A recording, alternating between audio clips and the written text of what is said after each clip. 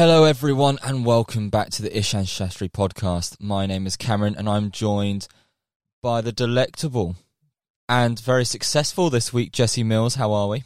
Yeah, good, thanks. Decent week.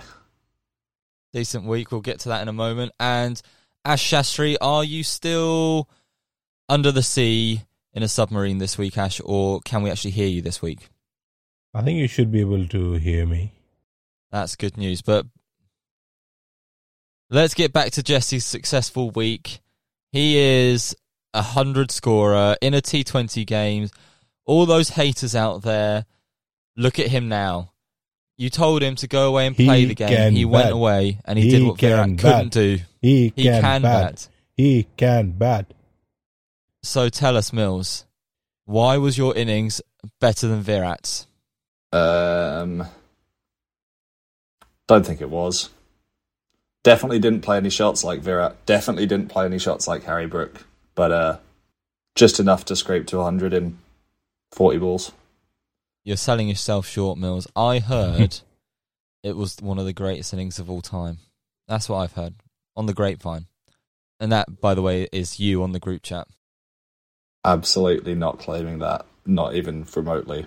But if they bowl bad balls, you've got to put them away here. I was going to say, there's two members of the podcast this week who scored hundreds. I got one too. So, Ash, did you score 100? I only got to play like one game this season. I scored 67 in that. So, in other words, you've let the side down, Ash. You've let the side down. Exactly. And we're going to be looking for new co-hosts. Send in your cricket stats, everyone. It's all right. I can go ask around the Glasgow leagues because there's a few blokes that have played in that have scored a few hundreds this week. All right, let's.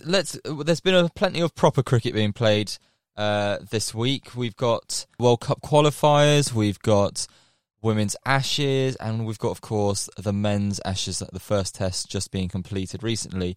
Let's crack on with the World Cup qualifiers. I just know a few snippets, so I'm going to pass this over to my Associate Nation correspondent, Mr. Jesse Mills. Tell us a quick overview of what has been going on. So, like I said, a couple of Centurions from the Glasgow leagues. Scotland have been absolutely bossing it. They're 3 from 3. They've got a big playoff against Sri Lanka tomorrow for the top spot in the group, and that means they'll take maximum points through to the Super Sixes. So it's groups of 5 and the top 3 go through, but any points you've got against the teams in your group like you already carry over, you don't play them again.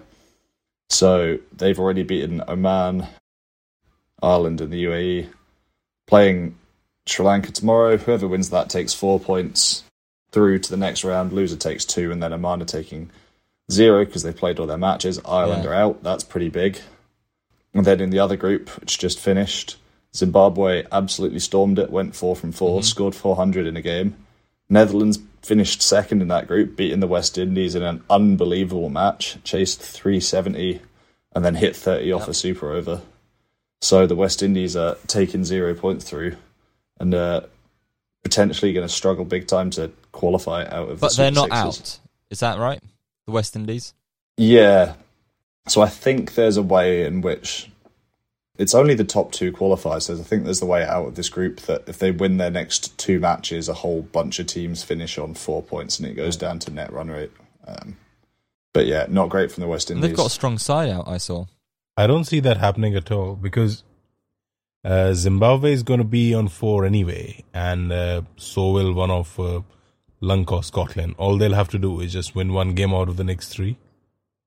The other 3. It's the 3 that is, Yeah, so West Indies could get up to 6. So it is very unlikely. I don't know what the format is after that, if it's just the top 2 from each group. Not very well prepared.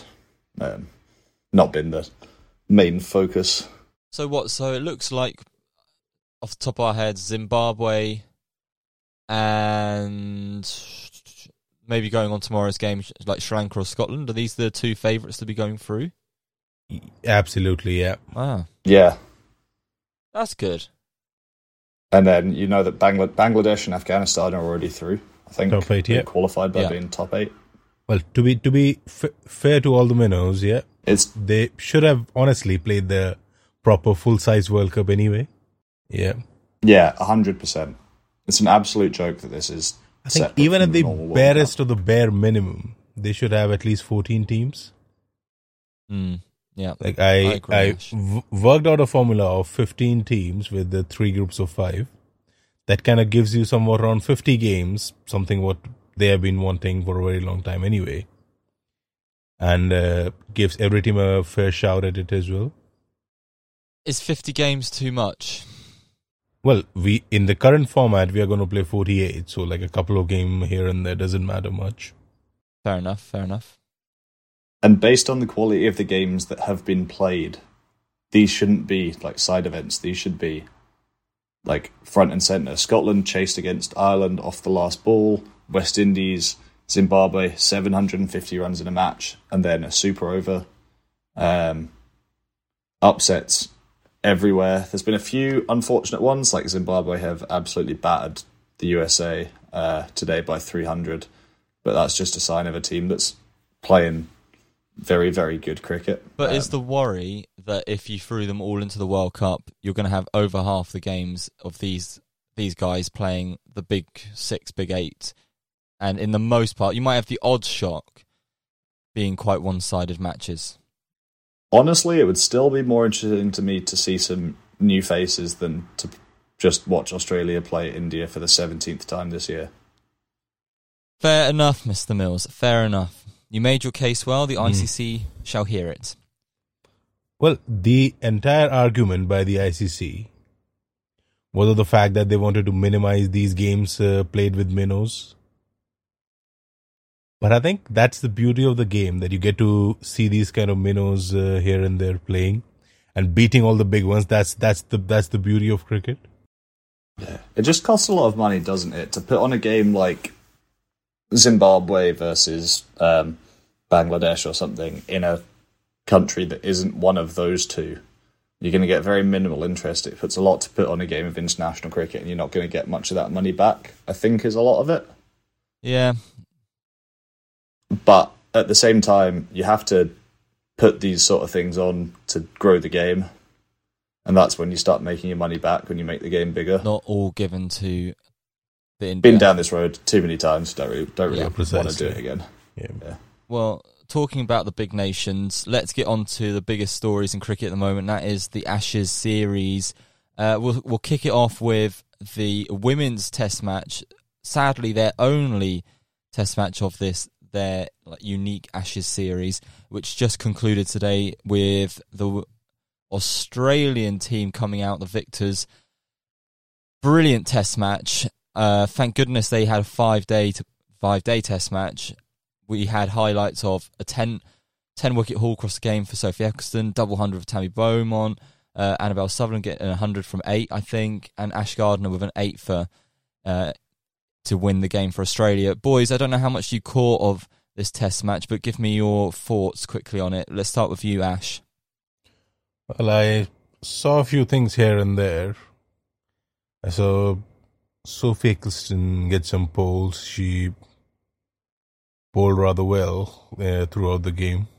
Then the mighty Australian batters, they were superb. Like, for them, it kind of like business as usual. Yeah.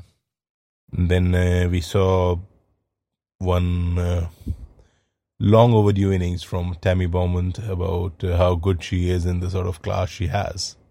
Sandwich and Kent's finest, Tammy Beaumont, yes. Well, correct me if I'm wrong, but like she kind of gives you that Ian Bell kind of a vibe. Ian Bell of women's cricket. Classy batter. Yeah, I think it was a good advertisement for women's cricket overall, because we don't get to see many such tests. Like Indian legends, like Mithali Raj and all the other players, she ended up playing 3 or 4 tests her whole career.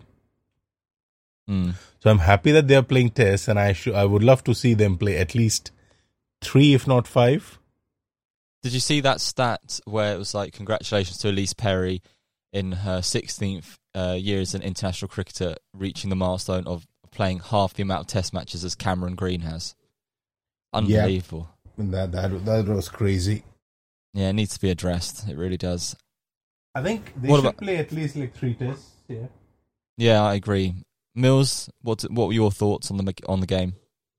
I thought it was just all around a very good game of cricket, and in particular a really good advertisement for women's Test cricket. So I think it was the first not drawn women's Test genuinely for like 8 years or something ridiculous, because they've all been 4 days. They've all been draws. The fact that it was 5 days, the pitch gave something to everyone at different points. There was plenty in it for batters, and then it sort of wore out and gave a bit more to the bowlers as they went on. Great batting from both sides, some great spin bowling from Gardner and Eccleston. Something that really excited me was seeing Lauren Filer on debut, really cranking it up.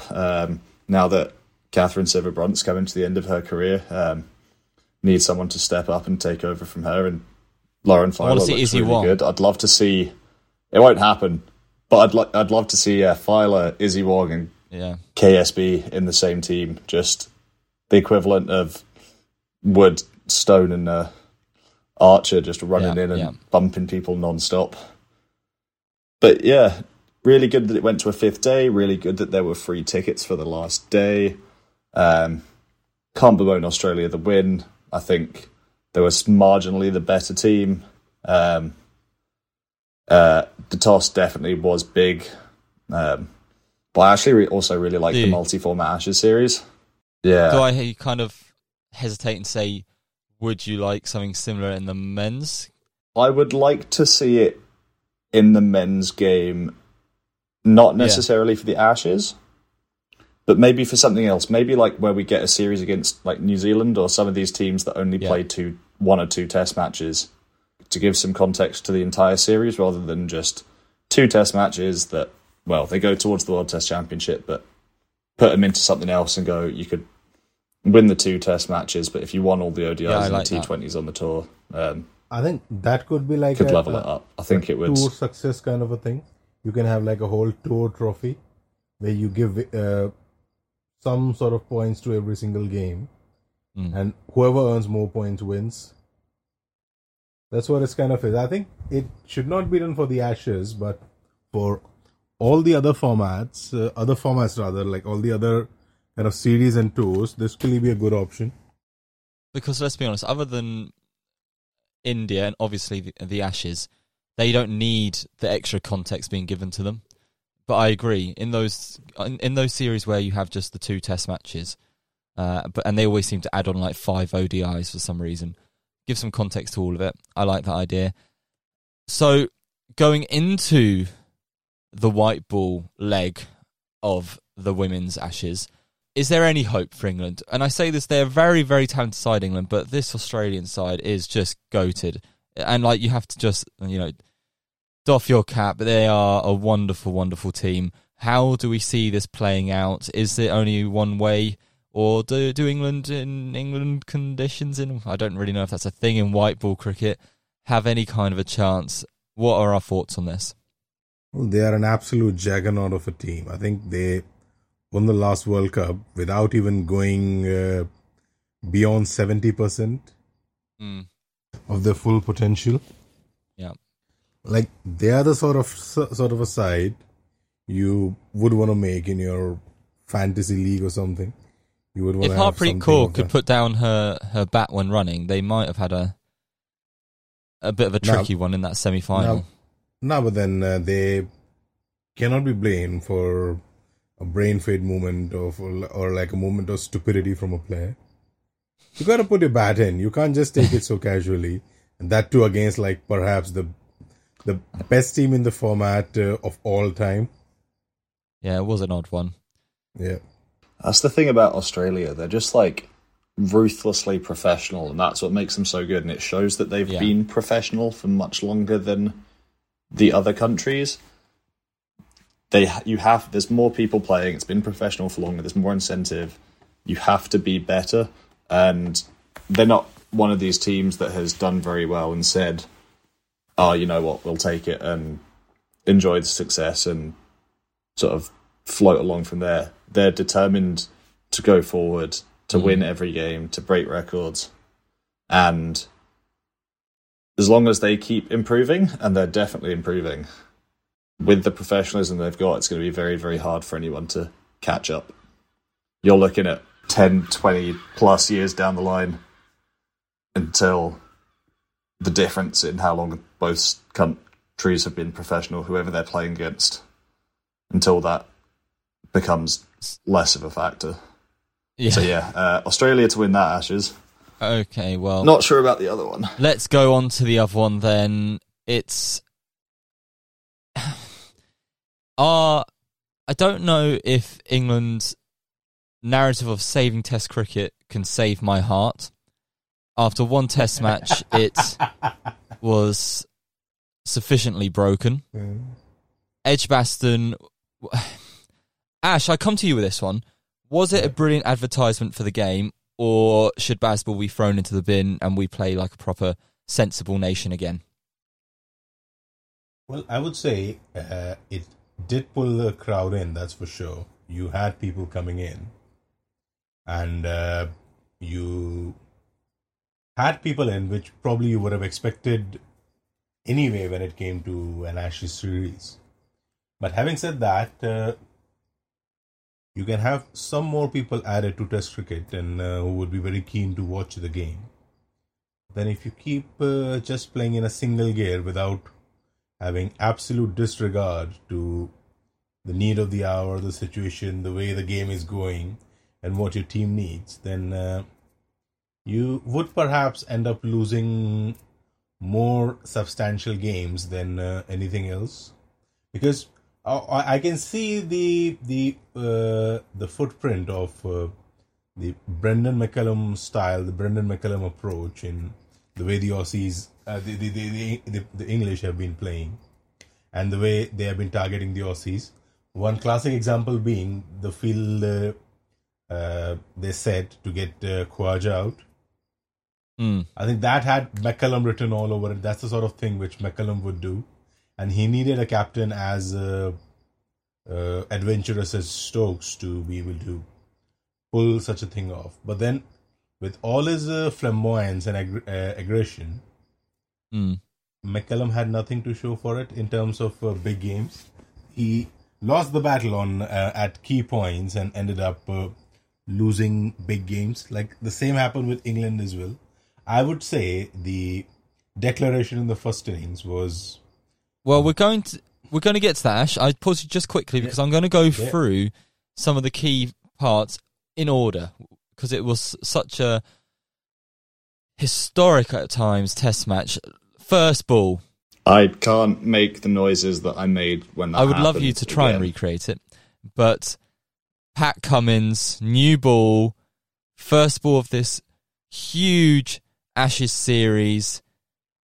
Into Zach Crawley, arguably the man with the biggest pressure on him in this England batting lineup, and he crunches the ball for 4 through the covers. What a statement, what a moment. It was cheered like a wicket, I'd say, from the crowd, who were brilliant throughout the Test match. What a way to start the series. And then Root, the GOAT, getting to another century. I think it's his 30th now. Just in total control. And then at the end of the first day, 20 minutes to go, whatever it was, or half an hour, Root on, 114, something like that. Ollie Robinson holding an end up well for him, not quite clearing the 400 mark. And what does Stokes do? He declares before the end of the first day on the first Test match so that he could get 20 minutes at the Aussie openers. Obviously, in hindsight, it didn't quite play out the way he and I would have hoped. But what were you feeling at the time, Jesse? It's very hard to tell. It's very hard to remember at the time. I remember thinking it was very flat. And I loved the idea. But it was very optimistic. Obviously, England have a fantastic record of bowling teams out recently. And a lot of that comes down to the aggressive declarations. So I think I can only really talk about it in hindsight. And in hindsight, all we could see was how flat it was. I didn't like it at the time. But we're also I liked it. I think it showed that they were clearly going to stick to the plans that they've set before. They weren't going to change their approach because of playing Australia. They weren't going to change their approach because of the Ashes, which is interesting. Australia went about it a very different way. They really did change their approach. But all I can think about is in hindsight that actually we're maybe an inch away. Yeah, of course, Stokes takes a catch on the last day. Yeah, and that decision goes from being a match-winning one that saves it from being a draw into a match-losing one. So it really is a very, very fine margin. I love that. I know you are a huge fan. Let's move on to the Aussie innings, which Usman Khawaja, we'll talk about it across, I guess, both innings. What a test match he had.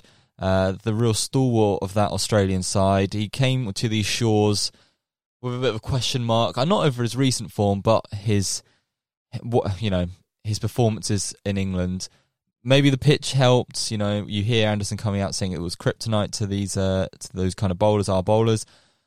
But he was superb, wasn't he, guys? His temperament throughout the game really, shouldered the pressure that England did place on this Australian side, especially that top order. I think he raised the most number of questions against the baseball style of England, because he played the quintessential classic boring test cricket and succeeded hands down. Yeah. He showed that there is no replacement to just staying at the crease and scoring those hard, tough runs and be in control of things. Yeah. He played the traditional test cricket and succeeded. So it was quite delightful to see that despite all the advancements in test cricket, it is still the classic way of grit and determination that takes you much more further than what it would do if you were to just smash 4 sixes in an over and then get out trying to slog a fifth one. Yeah. I loved his innings. We then moved to England's second innings, where they had a small lead. And the point I want to highlight here for discussion: there was no runs scored off this delivery. There was no wickets taken, but it was the very first ball of the fourth day, which saw Joe Root, England's greatest test batsman, I'm saying it now, stride to the crease and try and reverse lap, scoop, dog, whatever you want to call it. I think it was Pat Cummins, wasn't it? And miss it. And then did he try it again the very next ball? Yep. Next over to Boland. Yeah. Honestly. Yeah. I get the Boland one a bit more. I think you have more of a feeling where the ball's going to go. I throw this to you, Mills. Okay, I agree, man. This series is going to be incredible. Who knows which way it's going to go, And Australia are a great side. But Jesus Christ. It's the first ball. Have you seen the Phil Tufnell thing for Test Match Special? It's his head's in his hands, which I understand is this. That's kind of what they want. They kind of, it's like a comedian going after trying to this offensive style of humour. They want to shock people. This is what I'm feeling, because they are shocking me, and I love it. But it also, when I'm a supporter of the side, I wish I was Ash, watching this going, this is just the most great fun. Because Jesus, it scares the heebie-jeebies out of me. But how did you see that first ball, and how they kind of went after trying to set a total for Australia? Right, I loved it. I think it went over to the point of recklessness, but that wasn't with the reverse ramps and that. If you looked at Joe Root's average playing that, he's got out playing it once. And and he's not back down, he's not put it away. He knows that actually he's never missed one on his stumps. So he's not getting bowled. What are the chances of him actually getting out to it? He's scored an awful lot of runs for it. And it just really... It's going to get in your head as a bowler, isn't it? Yeah, sorry. Because you're now going classic test match cricket. I'm going to hit fourth, fifth stump, top of off, whatever. No. That's not. I think a safe I am ball more anymore. upset with us handing our wickets to Nathan Lyon of all people. Yeah, absolutely. The reverse ramp isn't the reckless shot. Yeah. But some of the dancing down the wicket, Root's never No, been stumped no, in his yeah. career up until then. But he looked so smooth and composed playing all these other shots. And then the first time he doesn't look in control is when he comes down and has a massive swipe at it. And yeah, Nathan Lyon, hate to see him get wickets, but he really was the difference. Australia had a fully functioning and bowling quite well spinner. And just quickly going back to Khawaja, I think one of the reasons for his success is that what should have been our greatest weapon against him, an off spinner. I think part of his reasons for his struggles against England in the past were probably Graham Swan. The fact that we didn't have a fully functioning off spinner really helped him, and really that's where Australia won the match. Yeah. I think. Like, obviously, that is another point. Moeen Ali's finger. He produced that wonderful delivery to Travis Head, but other than that, a lot of pressure was let go by Moeen Ali's bowling, I felt. I think going back to Moeen Ali meant that everything that English cricket did in baseball was totally undone by such a regressive move, which was so short-sighted.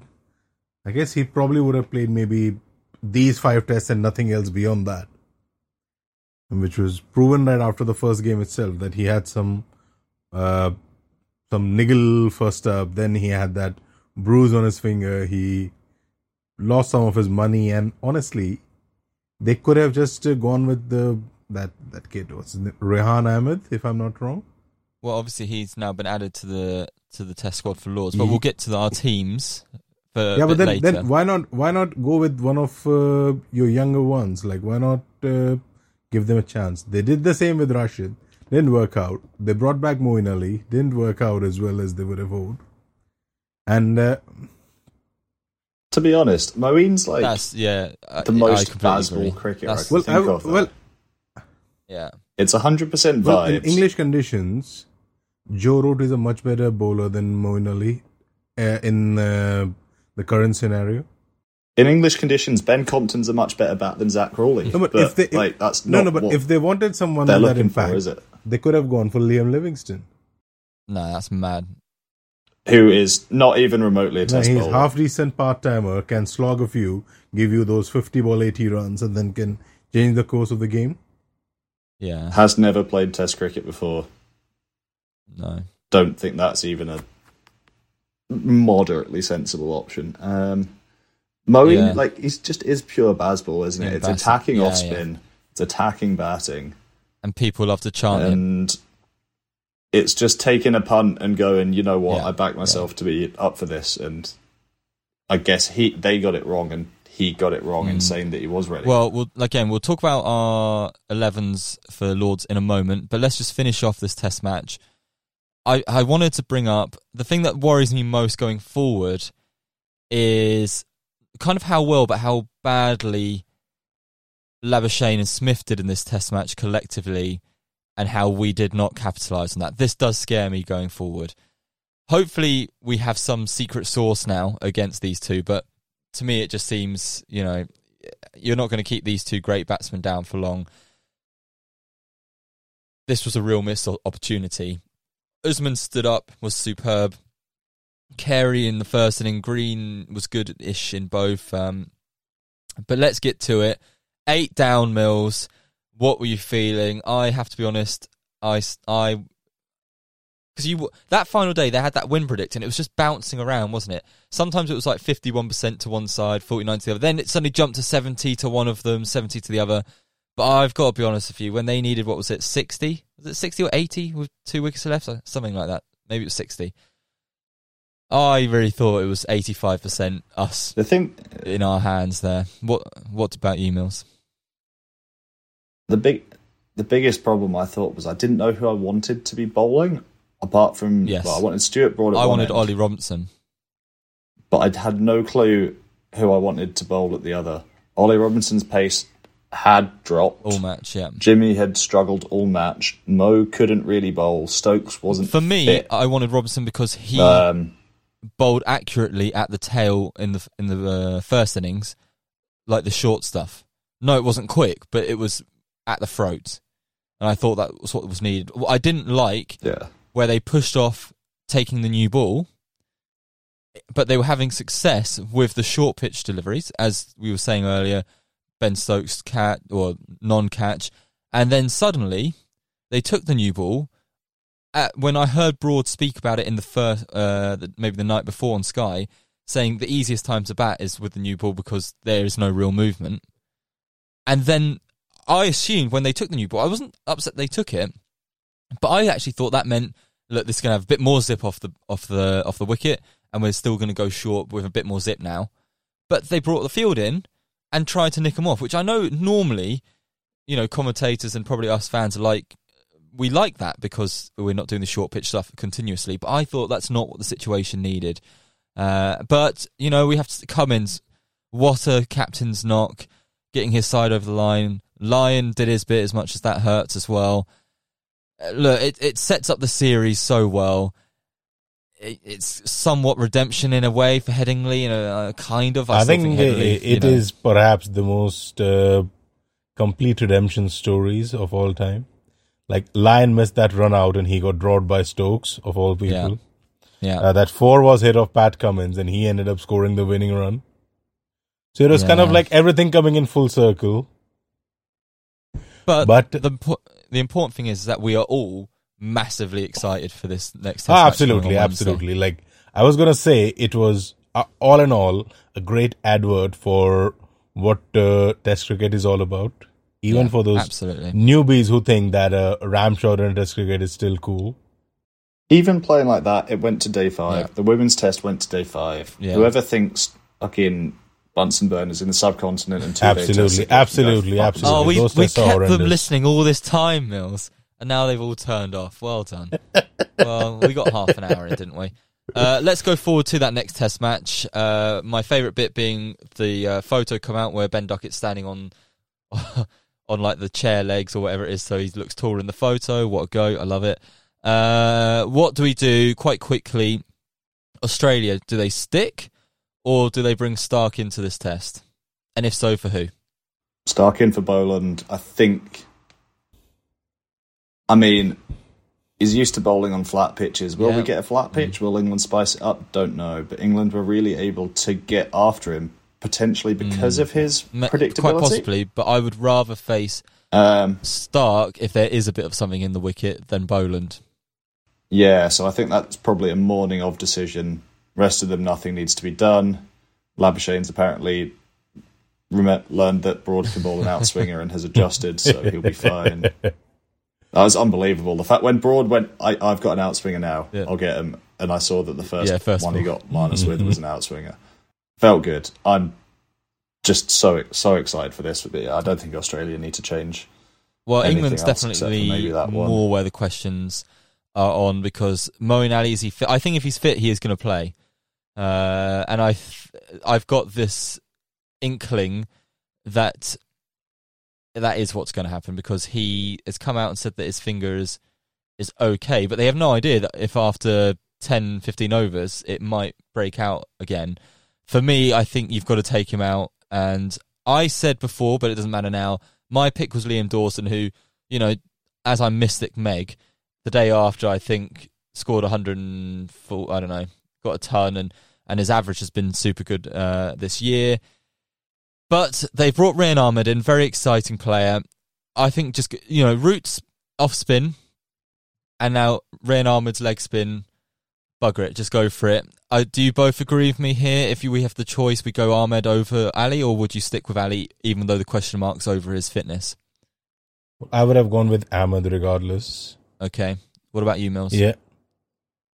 Would have gone for Liam Dawson, but given the choice between the two, I'm probably still going. Ooh, interesting. Moeen. Okay. I just don't. I honestly don't think either of them are up to it. I'd love to be proved wrong, but if you're gonna take someone who's definitely, well, we know that Mo definitely isn't up to it. Exactly. Don't know about Rehan, so in that aspect, I think you've got. Yeah, but that's different, isn't it? That was, away. No, but I guess you can bowl him down slope to see if something happens. You can bowl him from the pavilion in. I think he's got more chance of getting out the tail than Mo. Personally. Anyway, on that, the seamers, that's the other part for me. I think Mark Wood has to come into this side. Absolutely, for Ollie Robinson. I think with all the chatter he had. Now you've fallen into the trap, Ash. This is the best thing of this, Ash, is that I think we've won. If we may go on to lose 5-0, but I think England have won because of how the Australian nation and legends alike have bitten to the goat that is Ollie Robinson. I am loving this. Hayden, Ponting, Clark, I love it. I love that they're all jumping down his throat. He's got a better test average than bloody Cummins. On day 5, he didn't look like taking a wicket. And you would need to take wickets to win the game. And the way I look at that pitch, 2 days out, it looks something you would find in New Zealand. It's absolutely green. I think that will change in the next 2 days. Yeah. That doesn't mean anything at Lords. The one who really, you say in the last day, Robinson didn't look like he had any zip. Jimmy Anderson didn't look like he had any zip the entire time. Not sure he's fully fit. I think he'll have a big part to play in this Ashes, but I'd probably be looking at leaving him out for Mark Wood. And then we have to fit Ben Folkes in somewhere. If Folkes had played that last test, we would have won it. Folkes for Brooke? For Brooke? Yeah. Oh my goodness. No. That's the only way he's going to win. Yeah. Yes. And, Folkes for Stokes, but you can't drop the captain. If you take Stokes out and put Folkes in, you have the best performing cricket team. Look, the only one who's got... It's not going to happen. I think we know what the top 7 is, but for me it would be Pope. And you muddle about the order somewhere, maybe put Brooke up to 3 or something. That would be what I would do. Personally. Brooke up to 3. But they're not going to do that, and they're sticking with Bairstow, so I look forward to a couple of drop catches and a few missed stumpings. Boys, let's have a prediction quickly for this Lord's Test match. Very quick. Who do we think is coming out on top? England winning the series 3-2. Yeah, Australia 2-1. I would say perhaps Australia 3-1. But no, for this Test match. For this Test match, I would say Australia to come out on top. Yeah, I've got a bad feeling about it. But I kind of like the England 3-2. They could go 2 down and rise to the last 3. That would be something, wouldn't it? Okay, boys. I hope I don't have the tears at the end of this Test match like I did the last. And I just don't want Nathan Lyon to be happy. But anyway, fingers crossed. It's been lovely talking to you both. You forgot the poll, Cam. Oh, the poll. How could I forget the poll? What do you want as the poll this week, Ash? Well, we can have it at the Ashes. Who's going to win it? Oh, well, there you go. Imaginative. I like it. Okay, guys. Lovely to speak to you all. See you anon. Au revoir. Yep. See ya.